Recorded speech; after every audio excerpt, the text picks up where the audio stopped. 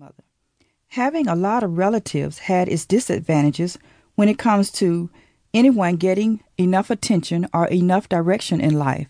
I can assume that people saw my brother James and me as the grandchildren or the niece and nephew, so we were treated as if we would soon be going home to our parents.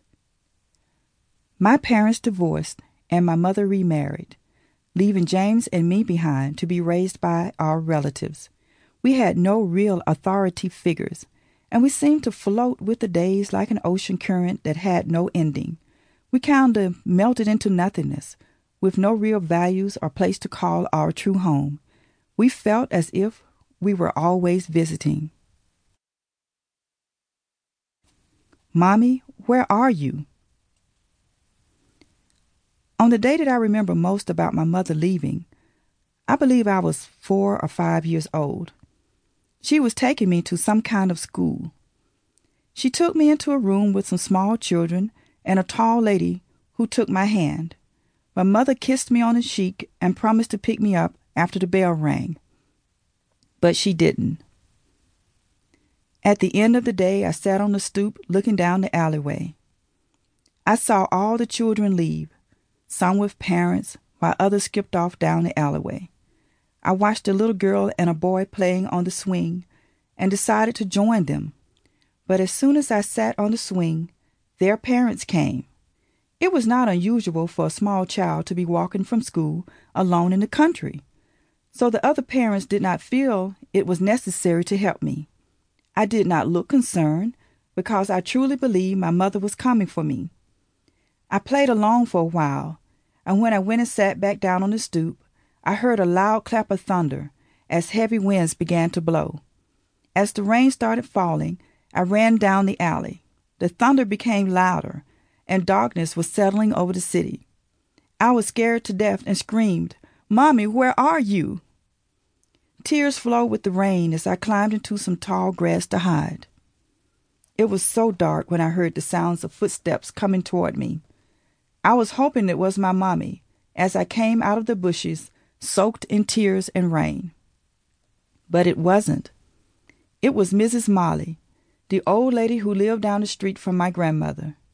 She tried to comfort me to take me home, but I resisted because I was terrified of my mommy missing me. I screamed as she took hold of my hand and wrestled with me.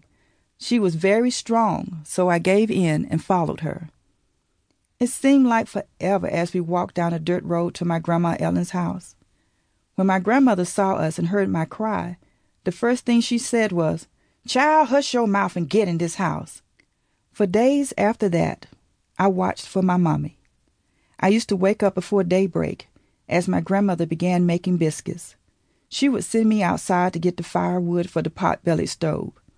I would look up the dirt road where the darkness and shadows danced together, and I'd envision my mother coming down the road singing one of her songs. Just then a hand would reach out to me. It would be James grabbing me by the hem of my old gown, telling me that Grandma said, "Bring in the firewood." I would come back into reality with the load of wood that I hadn't realized I picked. In the midst of my fantasy, tears would stream down my face. As always, like a set alarm clock, my grandma would tell me to shut my mouth as she took the firewood from me. Her voice was never harsh, just firm.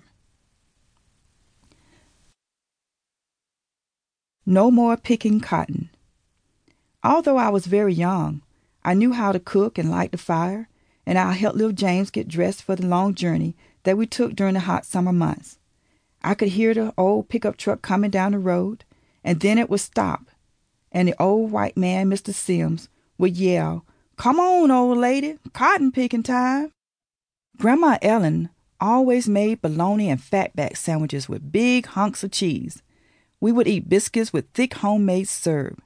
I can remember the syrup dripping through my little fingers. I could see the dust billow from behind the trucks as we made our way to the cotton fields.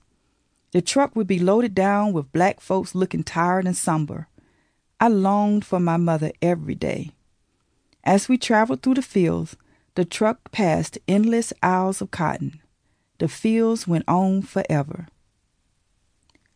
I used to look for the field master's house. It was the house with huge red